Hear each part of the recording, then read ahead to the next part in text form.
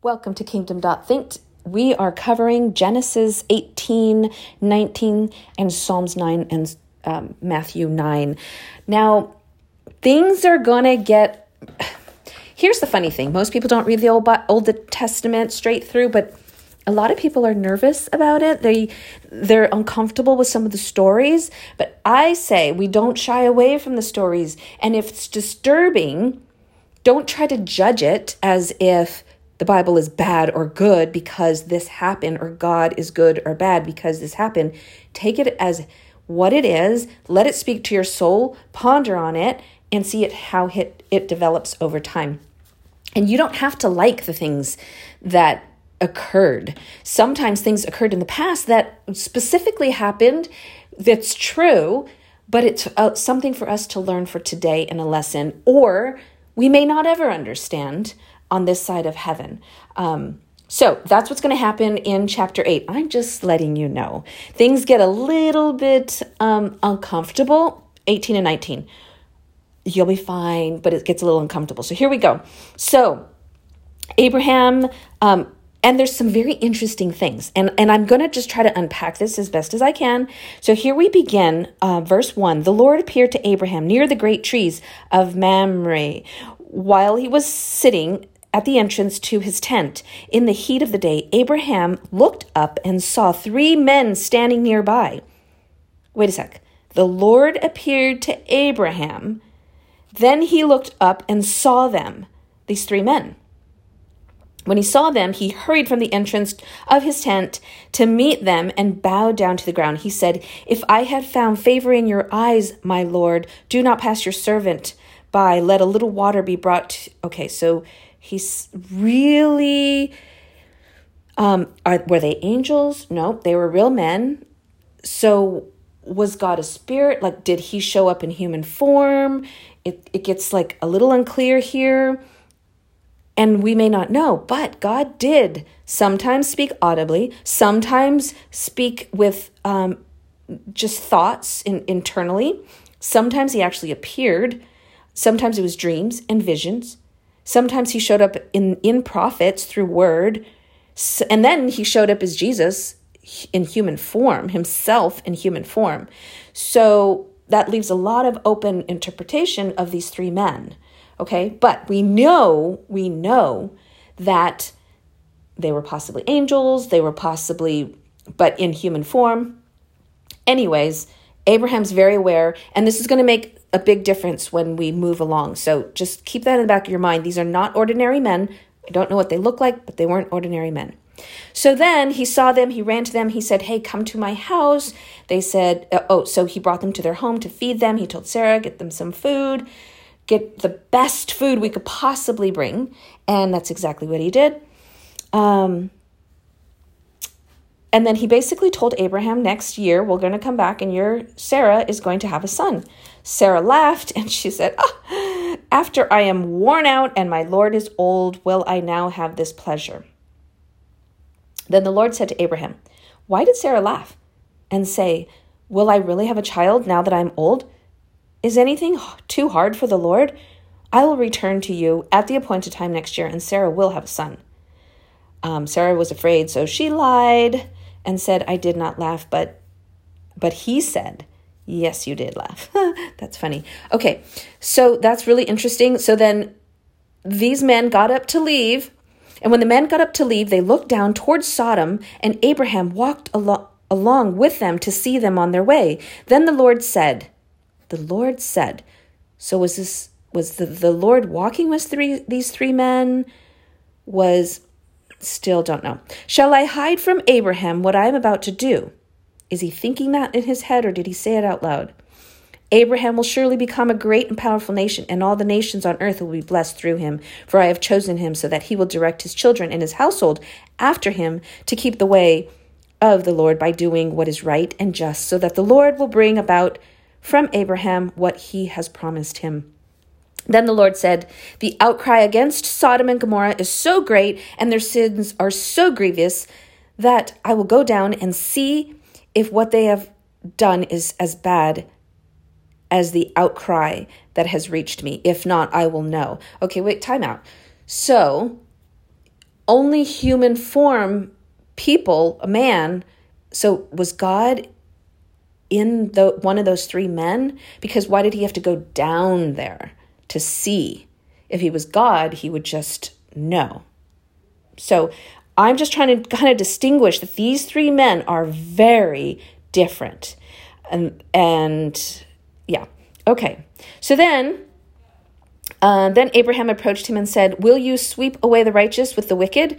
What if there are 50? And then he goes through, basically having a negotiation with God, saying, well, what if there's 50? Would you save them?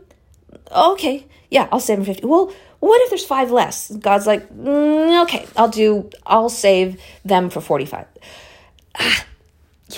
Don't mean to keep asking, but what if there's 30? Yeah, I'll save them for 30.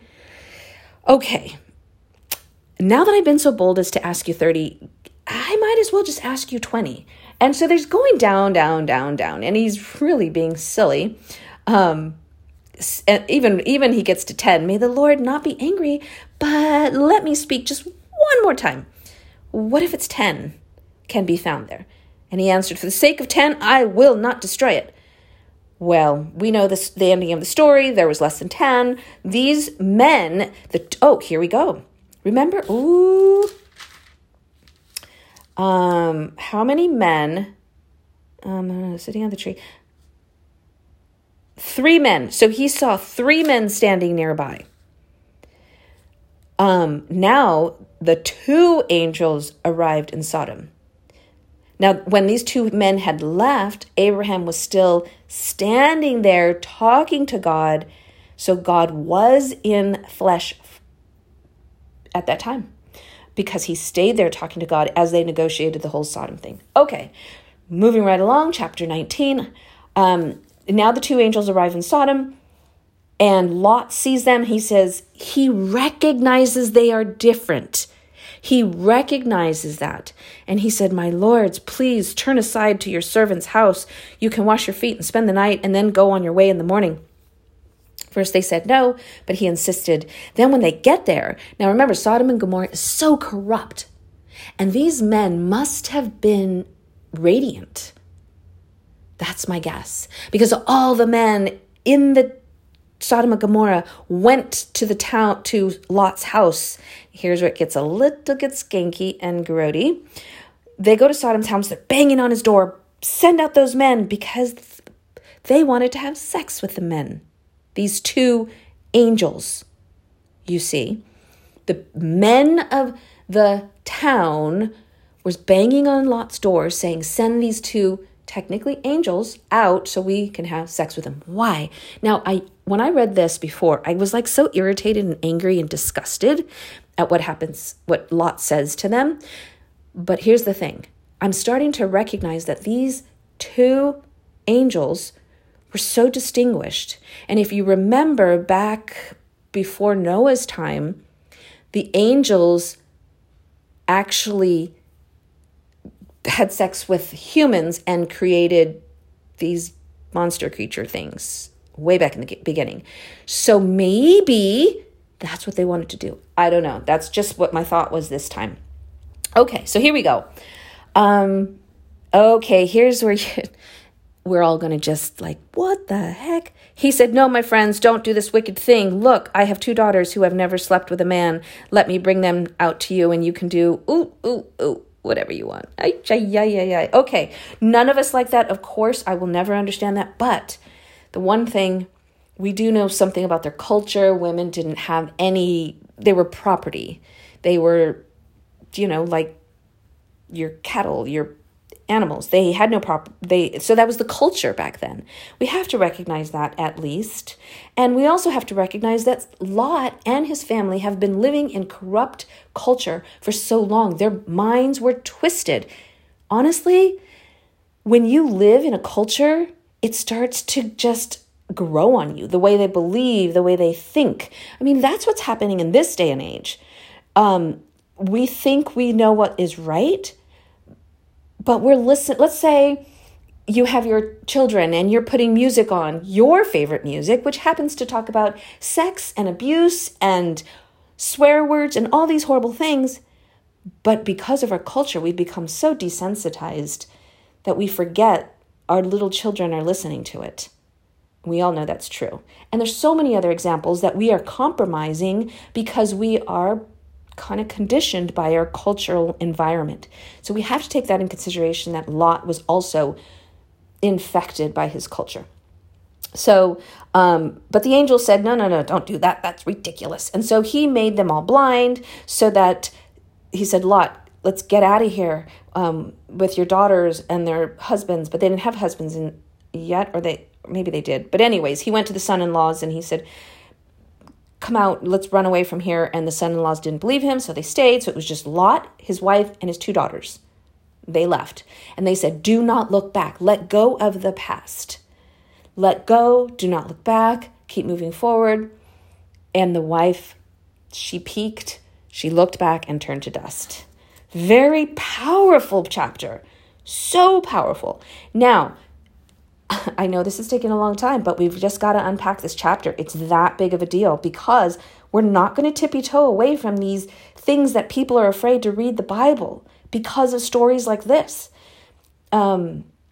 They don't want to read the Old Testament, and pastors don't preach on it because they're afraid to let it unpack itself and deal with the scrutiny of, gosh, why is this in the Bible? This is so horrible. Because, yeah, it's horrible. Because Lot, so then God told Lot, go to the hills, go to the mountains. He's like, no, I don't want to go there. I want to go to the town. Well, God said, okay.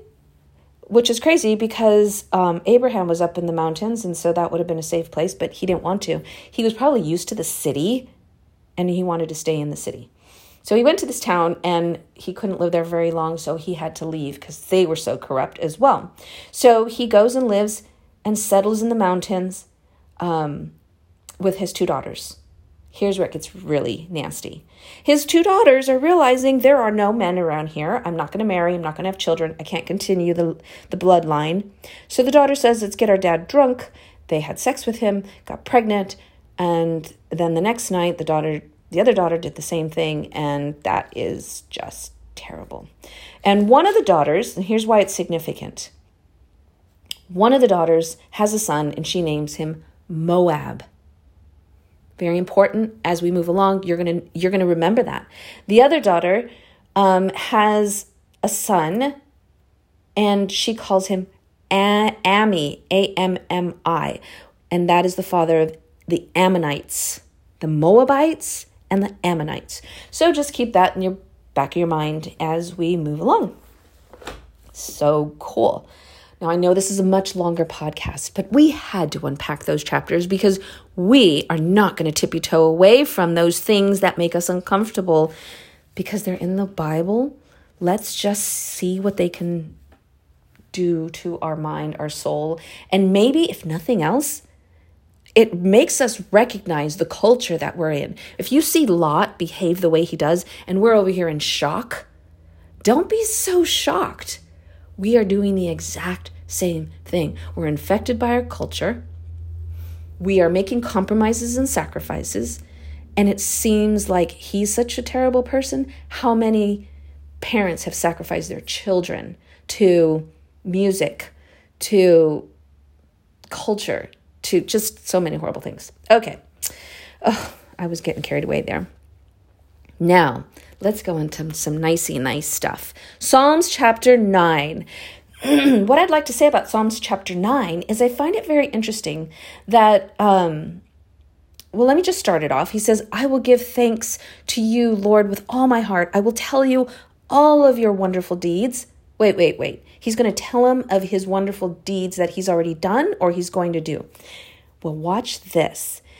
This is very fascinating because David is speaking, in my opinion, in future tense. He starts talking as if it is already happened. And what's so powerful about that is when we pray, not only we're not supposed to just say, Lord, help me with this thing that I'm doing. No, we come to prayer with, thank you, Lord, that you have fulfilled that promise. Thank you, Lord, that you have given me victory over that challenge. Isn't that amazing? And that's exactly what he does in this chapter. He says, my enemies turn back. Well, that's not totally true yet, but he's speaking in the affirmative.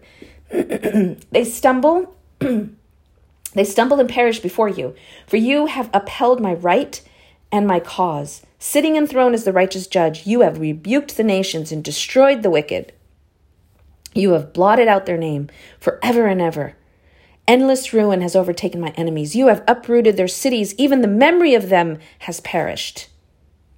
The Lord reigns forever. He has established his throne for judgment. He rules the world in righteousness and judges the people with equity. The Lord is a refuge for the oppressed, a stronghold in times of trouble. So this is just a form of very powerful prayer. And I think we could really take an example of this when we pray. Speak as if it already has happened. That's faith. Here's another example, verse 15. The nations have fallen into the pit they have dug. Their feet are caught in the net they have hidden. And then we move down to verse 19. Arise, Lord, do not let mortals triumph. Let the nations be judged in your presence. Strike them with terror, Lord. Let the nations know they are only mortal. Ooh, that's good. Let the nations know they are only mortal. Powerful prayer. We could literally learn a lot from how to pray in that chapter. Oh my gosh, this podcast is so long and yet so powerful. Okay, we are moving to chapter 9 of Matthew. Now, this one is, again, many, many miracles. Matthew is just calculating the miracles of a paralyzed man, where they bring the man and he says, take up your mat and walk. There's even a mention of how Matthew became a disciple in this chapter. Jesus questions about how people are fasting. How is it that we and the Pharisees fast often, but your disciples do not fast? So they're questioning him. And Jesus answered, how can the guests of the bridegroom mourn while he is with them? The time will come when the bridegroom will be taken from them and they will fast. So Jesus always talks in stories. So here we go. No one sews a patch of unshrunk cloth on an old garment, for the patch will pull away from the garment, making the tear worse. Neither do people pour new wine into old wineskins. If they do, the skins will burst. The wine will run out and the wineskins will be ruined. That was his answer to their question. Jesus loves to talk in parables. So Jesus raises the dead girl and heals the sick woman. That goes on in the next portion of this chapter. And then he's demonstrating more miracles. The blind and the deaf man. He's driving out demons. So we come to the end of chapter 9. Jesus went through all the towns and the villages, teaching in their synagogues, proclaiming the good news of the kingdom and healing every disease and sickness. Not some, every disease and sickness. Jesus heals every disease and sickness. We forget that because we think he doesn't heal or he picks and chooses. Oftentimes, he heals every time. We go into our same old habits. We believe our same old ways, or we do the same things that got us sick again, or we just don't have the faith. It's really plain and simple. When he saw the crowds, he had compassion on them because they were harassed and helpless, like sheep without a shepherd. Then he said to his disciples, the harvest is plentiful, but the workers are few. Ask the Lord of the harvest, therefore, to send out workers into the harvest field. So now Jesus is starting to say, we need, this is a very, very powerful verse that's used in the mission world a lot. The harvest is plentiful, but the workers are few. And that's still accurate today.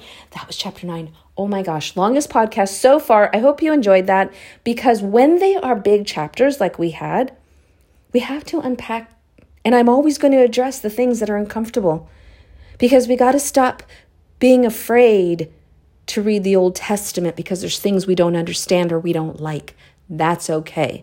That does not have to get in the way of our faith and our commitment and our belief. So I hope you enjoyed that. That was a lot. Read them through, meditate on them, and certainly pray about it and get your insight. Until tomorrow, have a great day.